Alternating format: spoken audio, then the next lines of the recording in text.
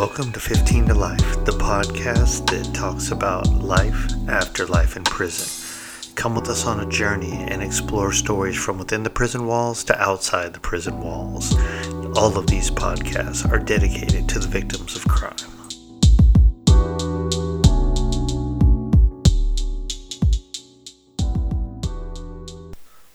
Hey everybody, welcome to another episode of the podcast 15 to Life, where we talk about life after having a life sentence in prison. My name's Tito Guerrero, I'm your host, and today I thought I'd talk about something that a lot of people ask me about. So what a lot of people ask me about is well, what's prison like? What's it really like? And is it like the movies and all this other stuff? And in case a lot of you didn't know, a lot of these movies where, it's the old school prison bars and stuff. One, the new prisons don't look like that.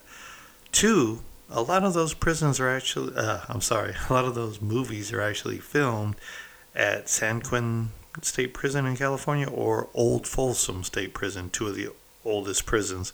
San Quentin being the oldest. It was the first prison. Little history on that. San Quentin actually started out, it was a boat. And the inmates were on the boat, and the inmates actually helped build the prison that is still there to this day. So, in California, there's a number of reception centers. So basically, when you go to prison, it's not like in the movies where it's like you go to court and 2 minutes later you're in prison. Nowhere near that. It's a huge misconception. I think it's actually something that pollutes a lot of the minds of people out there that end up doing stupid stuff because they have this crazy conception that, in the movies, someone does a 20-year sentence in 15 minutes. They show them go to trial for 1 minute, the next minute they're like good fellas, they're in there eating steak and lobster, and people are just bringing drugs in through visiting room with no problem. It's that. Don't get me wrong, that kind of stuff does happen, but it's not on that movie level. And hell, if you have any kind of hookups like that, you're gonna do well in prison. But also, everyone's gonna be trying to get you too. So, needless to say, the process of actually getting to prison can take a while. Myself, I actually fought my case. So I sat in county jail, which really sucks. I mean, don't get me wrong, being incarcerated, I don't care where you're at, it's going to suck. But county jail for 2 years really sucks. And mind you, I will bitch and complain about my 2 years. There's guys that, fought their case in county for 6, 7, 8, 10 years. It's just ridiculous. So needless to say, the quick, short version of this is you basically get arrested or quote-unquote detained, but you get arrested. You go to jail, right? Then they throw you in front of a judge. They do a quick preliminary hearing where they say, yes, we're going to remand you into custody, which means you go to county jail. You'll probably sit in a city jail for a day or two. Then you go to the county jail. And the county jail is where you basically sit in stasis until you go to trial, you take a plea agreement, and then you either go to prison or you get released on probation or whatever, right?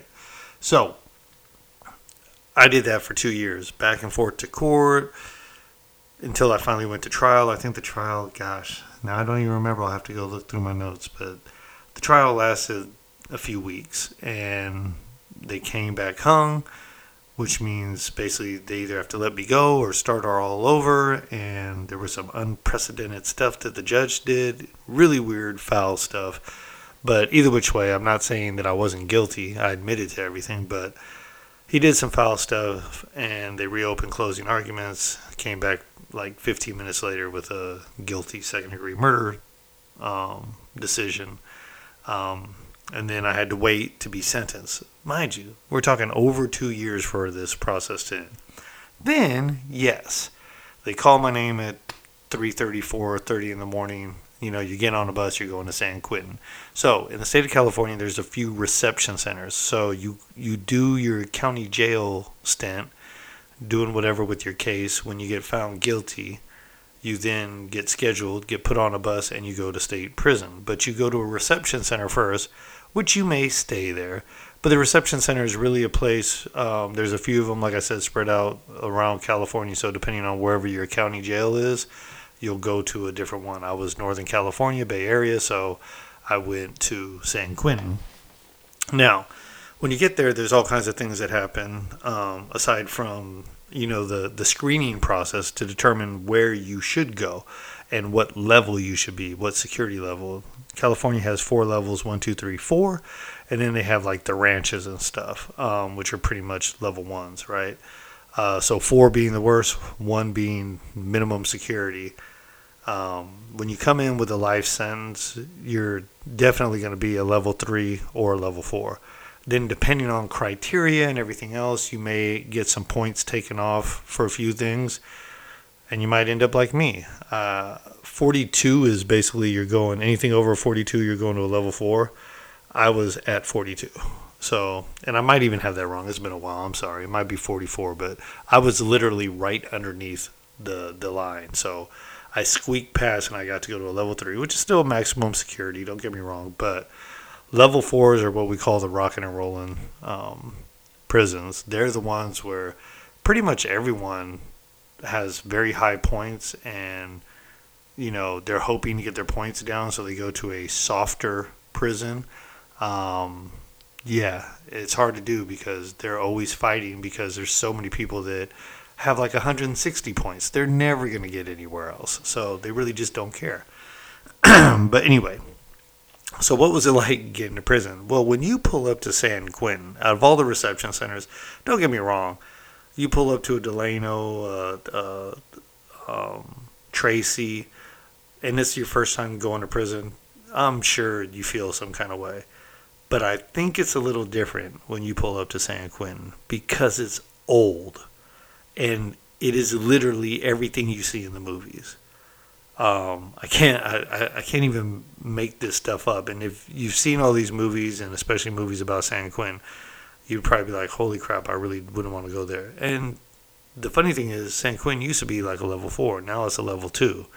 So a lot of people, unless you're doing just a little bit of time, you won't stay there. You're going to bus off somewhere else eventually. And you'll sit in reception for anywhere from 2 to 6 months while they figure out where they're going to send you. And reception is kind of like a little bit better than county, but not a whole lot better because you're pretty much locked up all the time and you don't have all the freedoms you do once you hit the main line. So anyway, let's get to this pulling up to San Quentin State Prison. So April, 1999, I pull up, and I mean, it is a big, old, lots of metal bars, lots of barbed wire, chain link fences, all kinds of security ports everywhere, little sliding windows. I mean, really ominous stuff. And the stuff that you see in these movies where guys are getting snuck off into boiler rooms and stuff, all the new prisons, you don't have that kind of stuff. You can't. Everything is automated doors and everything. You don't have that. Guess what? San Quentin, you do. So you pull up and you're seeing the stuff and you're like, holy crap. Like, it's called blind spots. Newer prisons are fish bowls or 180 yards, so 180 degrees. Like, everything is within vision. They're set up as fish bowls for security purposes. San Quentin, Old Folsom were not. They were just set up to be set up. So there are so many blind spots, so many places where things can happen, and maybe people don't see it for a while. It's just the truth. So needless to say, you pull up in this bus, and there's like this little fenced-off, caged area where R&R, which is receiving and release, is. When you pull up, and everyone's in, these little paper jumpsuits. Well, not paper jumpsuits. I'm sorry. Some are in paper jumpsuits, but you're in like your county, whatever. I was maximum in county, so we wore yellows. So the first thing, you walk up these little steps, and they got a bunch of big old trash cans, and you got to strip down. Everything on gets thrown in those trash cans. None of it's coming back. You're walking through the portal naked. And I'll never forget, I'm stripping out. And one of the things we used to do, people who have earrings and stuff, in county jail, when you buy flip-flops, shower shoes for when you're walking around taking showers and stuff, they would have these little plastic like wiring that would hold them together, tying them together. So we would take those, cut those, take one of the teeth out of a comb, kind of push it in the tube on each end, and you can make a little earring so you could keep your holes open. So mind you, I had 4 holes. I still do, even though I don't wear earrings, but I had 4 holes that I didn't want to close up. So I had put these little hoops in my ears, and they happen to be red because that's what came on the shower shoes that I got. Well, for those of you who don't know, Northern California, the dominant Mexican gang is the Norteños, and their color is red. And then their rivals are the Sureños, which are very big in the prison population, even up north, and their color is blue. So needless to say, here I come. My name's Tito Guerrero, and I have these red hoops on. So the guard pulls me out, and he's like, "Hey, man, do I need to separate you?" And I'm like, "Separate me for what?" He's like, "You banging?" And I'm like, "No, I don't bang." He's like, "What's up with those fucking red hoops?" And I'm like, "Dude, they're to keep my ears from closing up." He's all, "Yeah, we're going to classify you. You're going to be celled up with the Northerners." And I'm like, "Nah, dude, there's going to be problems." So I'm already like, damn, I don't even know what the hell I'm doing, but I can't let that happen because that's not me. So needless to say, I go through, strip out, put us in a cell. They give us our little paper jumpsuits for a minute. Come out, or not the paper. God, I keep saying paper jumpsuits. They give us our orange jumpsuits, which you see a lot in the movies and everything. And then we go out to get our CDC number, our California Department of Corrections inmate ID number, right? So never forget, I walk up, and the guy goes, "Guerrero." He's like, "Yeah." And he goes, "P36 187." And I started laughing. He's all, "What's so funny?" And I go, "That's a joke, right?" He's like, "Why the hell would it be a joke? That's your number. You better not forget it." And I'm like, "You're serious?" And I don't know. It just seemed like a joke to me because I basically got convicted on a 187. And I did the math. And the first time I would get to go to board to try to be released on my life sentence would be when I'm 36 years old. So in my head, it seemed kind of funny to have a number that was 36 187.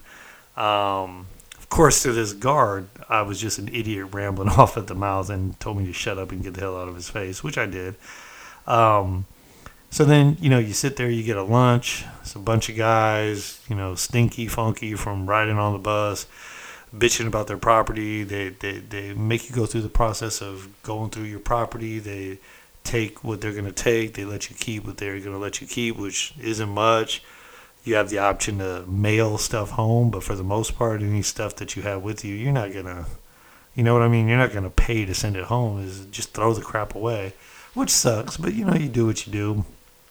Someone like me, I had a ton of property and food and everything, so, it was just like, whatever. They take all that, they make you sit and wait, and you sit there for hours, and then they basically, boom, ship you off to your unit.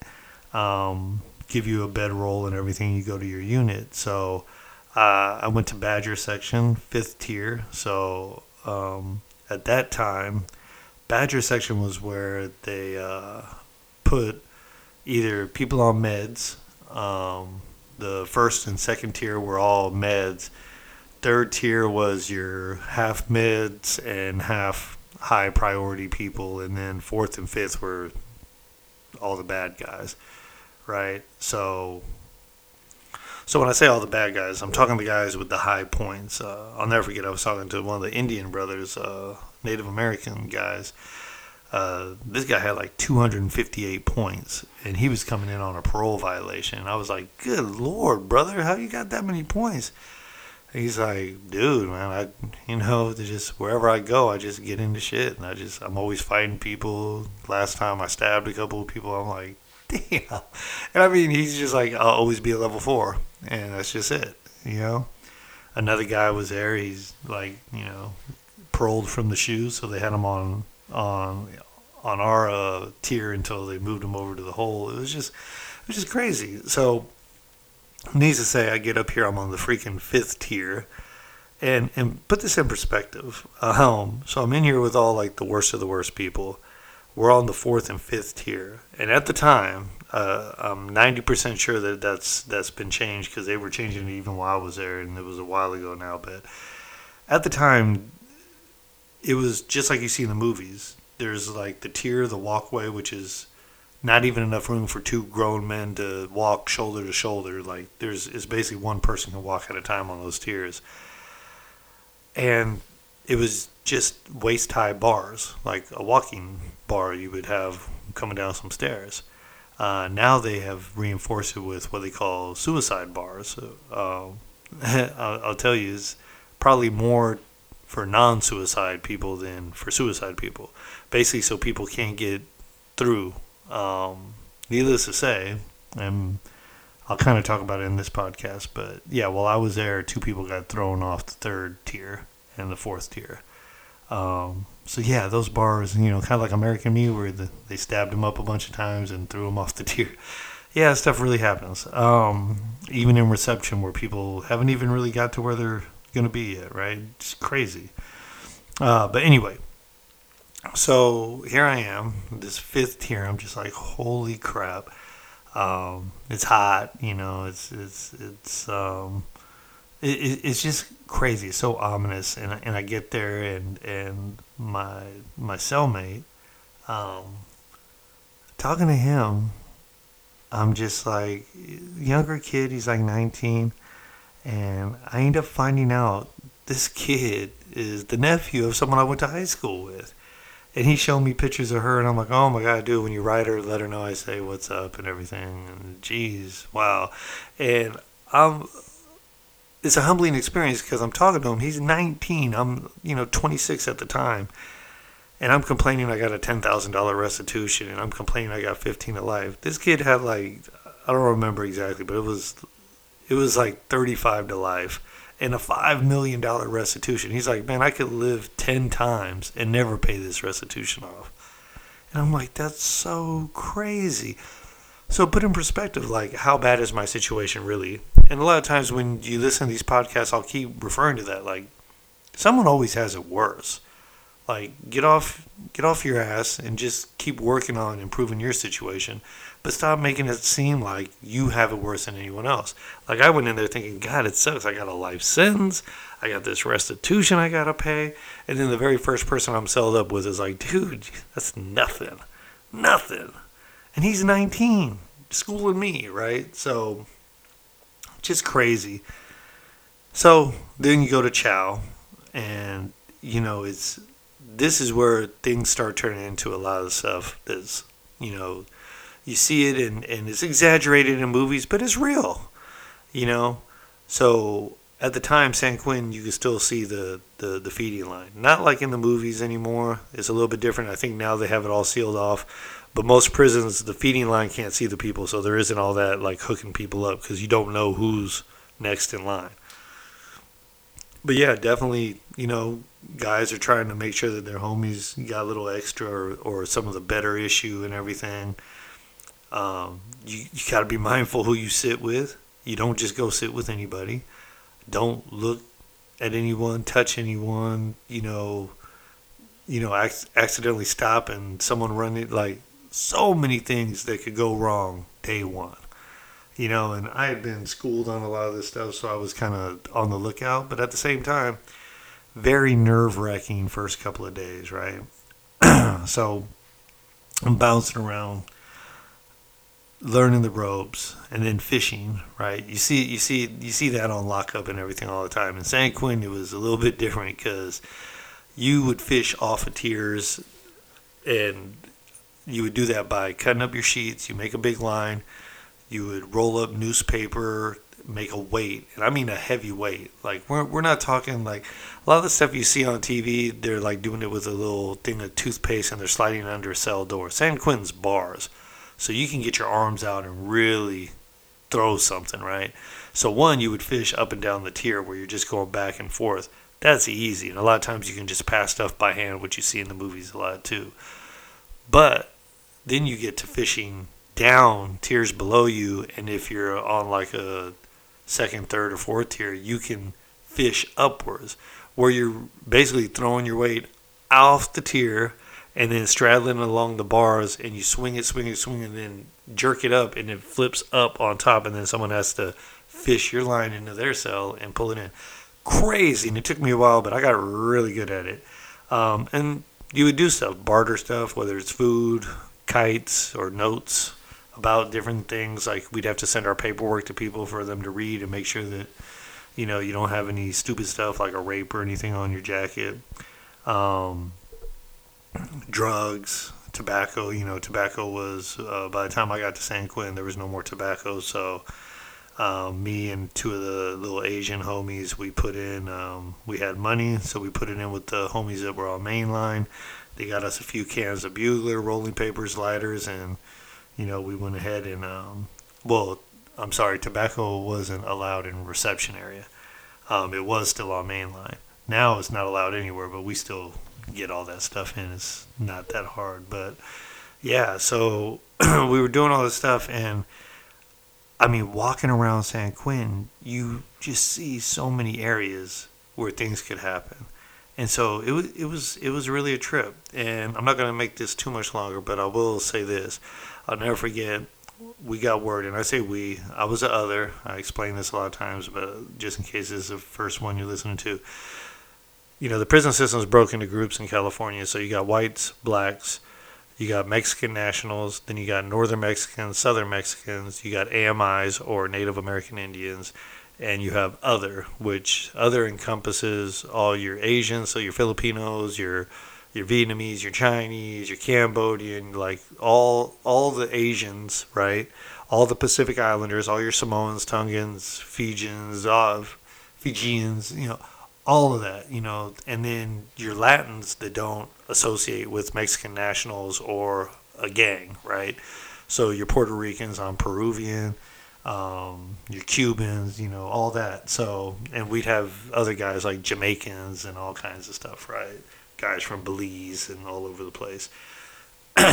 So we got word that the Northerners might be doing something to someone. Now, we didn't know who, when, or where. We just knew, just be careful, right? And sure enough, going to Chow, and like I said, these tiers, like, there isn't a lot of room. There isn't a lot of room on them. And we're on the 5th tier, so we're walking to Chow, and I see one of the Northerners stop, and I was like, oh, crap. And mind you, I'm walking by him, so we know we got to be on alert, so I just kind of high step it. Sure enough, I don't get maybe 5 feet past him, and then you can hear it. And I'm going to try and make the sound like I don't know how it'll sound, but it's like, but muffled. Yeah, that sounded more like a slap, but you can hear him. The guy was getting stabbed. And next thing you know, the gunner, hey, get out. The weapons go flying off the tier. We all get down. They come, get the guys, take them all out. Like, and I'm not exaggerating, literally maybe 10 minutes, maybe 15 minutes. They got them out, cleaned up, everyone get up, and we went to Chow like it was nothing. And I was like, holy shit, this is prison. I'm not even on a main line yet. I'm in reception. So it was really, really crazy. And it made me realize, that's how quick and how easy something could happen to me. And, the whole put your head on a swivel, be aware of your surroundings. Yeah, that went really deep after that. Because I was like, what if someone says I did something or says I said something? That could be me, right? And I was just like, holy crap. And we kind of knew about it. So just crazy. And I mean, a lot of stuff, more stuff. And I'll talk about that. Matter of fact, I'll talk about one more. We'll make this a little bit longer, right? So we had another Asian homie that he was kind of a J-Cat, which is someone, not all there, kind of on medication, probably did too much dope or whatever. Just a crazy dude, right? And so at the end of the night, every race would do a shutdown, right? Like they would all kind of call out, say goodnight. And when that shutdown is done, nobody talks. You just don't. It's out of respect. And if you do, your own people check you on it. So we had this guy, for some reason, he wants to start yelling and screaming. We tell him to shut up. He still does it. Talk to him the next day at chow. He does it again. So then the homie Sonny, Vietnamese homie Sonny, he's like, "Hey man, I gotta take this dude out. I'm gonna knock him out." And Sonny was a big dude, right? This dude was kind of smaller, older dude. So mind you, they corral everyone after chow. Like they wait for like everyone to be done, and then they start cycling us back to the block, to the building, right? So Sonny's like, "We're gonna get him out here. Y'all watch the gunner, make sure he's walking away, let me know, and I'm gonna get him." So we're kind of letting people know, like, leave this dude alone, keep clear of him, we're gonna get rid of him. So I was one of the guys watching for gunners and for the guards. Perfect timing, everyone's moving away, guards aren't paying attention, we give them the thumbs up, and I mean, just imagine this crowd of tightly packed inmates waiting to go back from chow. It's early in the morning, and I mean, it's almost like you see a little shark, who was Sonny, just going through the crowd, comes up behind the guy, and I mean, just like a haymaker from the ground, just huge uppercut right to his temple, boom, and I mean, you hear the slap, like, and you're just like, ooh, and the guy doesn't even go down. I don't know how. I mean, Sonny just clocks him. And then everyone walks off, and he's just standing there holding his head. And Sonny, like, comes over to us, and he's like, "Holy crap, did he fall?" And I'm like, "Nah, dude, he took that full on the chin and didn't even go down." He's like, "Damn." And he's like, "Man, I can't go back," because now the crowd has totally made a circle. Like, he's standing there by himself, and it's obvious something just happened, right? So Sonny's like, "Man, we'll just have to, I'll try and get him later." And it was just like, damn, this is freaking crazy. Like, I'm really involved in this stuff. So we go back to the cell, and this guy who was doing all the craziness, who got punched, he got medication. So I guess in his mind, so that he didn't have to get beat up, when the nurse came with the pills, he ran up and grabbed her ass. Nurse hits her panic alarm. They come, tackle him, beat him a little bit, take him to the hole, to add say. So, ironically, problem solved, right? The guy basically got rid of himself. But all this happened in like the first 2-3 weeks I'm there. And there's a lot more. I'll talk a lot more. Maybe I'll make this a series, my San Quinn series. But I just wanted to put out like what it was like just getting to San Quinn for the first time, and it is so ominous. And to this day, man, like when I went back in to speak after years and years and years and years, it was crazy walking in regular clothes, walking through that yard, through the courtyard. And then what really made it just crazy was hearing someone go, "Tito!" And then a guy walking up to me, and I'm like, "Oh my God, what's up, brother?" And I'm asking the escort, I'm like, "Hey, is it cool if I give him a hug?" "Oh yeah, definitely." And here I am, a free man, hugging this dude that I did basically 10 years with over at Solano, who he transferred over here to San Quinn. And I'm just like, wow, this is surreal. Like I'm actually in, it's not the visiting room, I'm on the yard. Like, it's another level of, being able to do some positive stuff, but also coming back to an environment I never thought I'd be back in the way I was. So anyway, more to come on some more San Quinn stories. Tell me what you liked, didn't like about this, or would you like to hear more of. But I do have some other San Quinn stories, so more to come. Anyway, this is Tito, podcast 15 to Life, and we're going to get some more stories in. All right.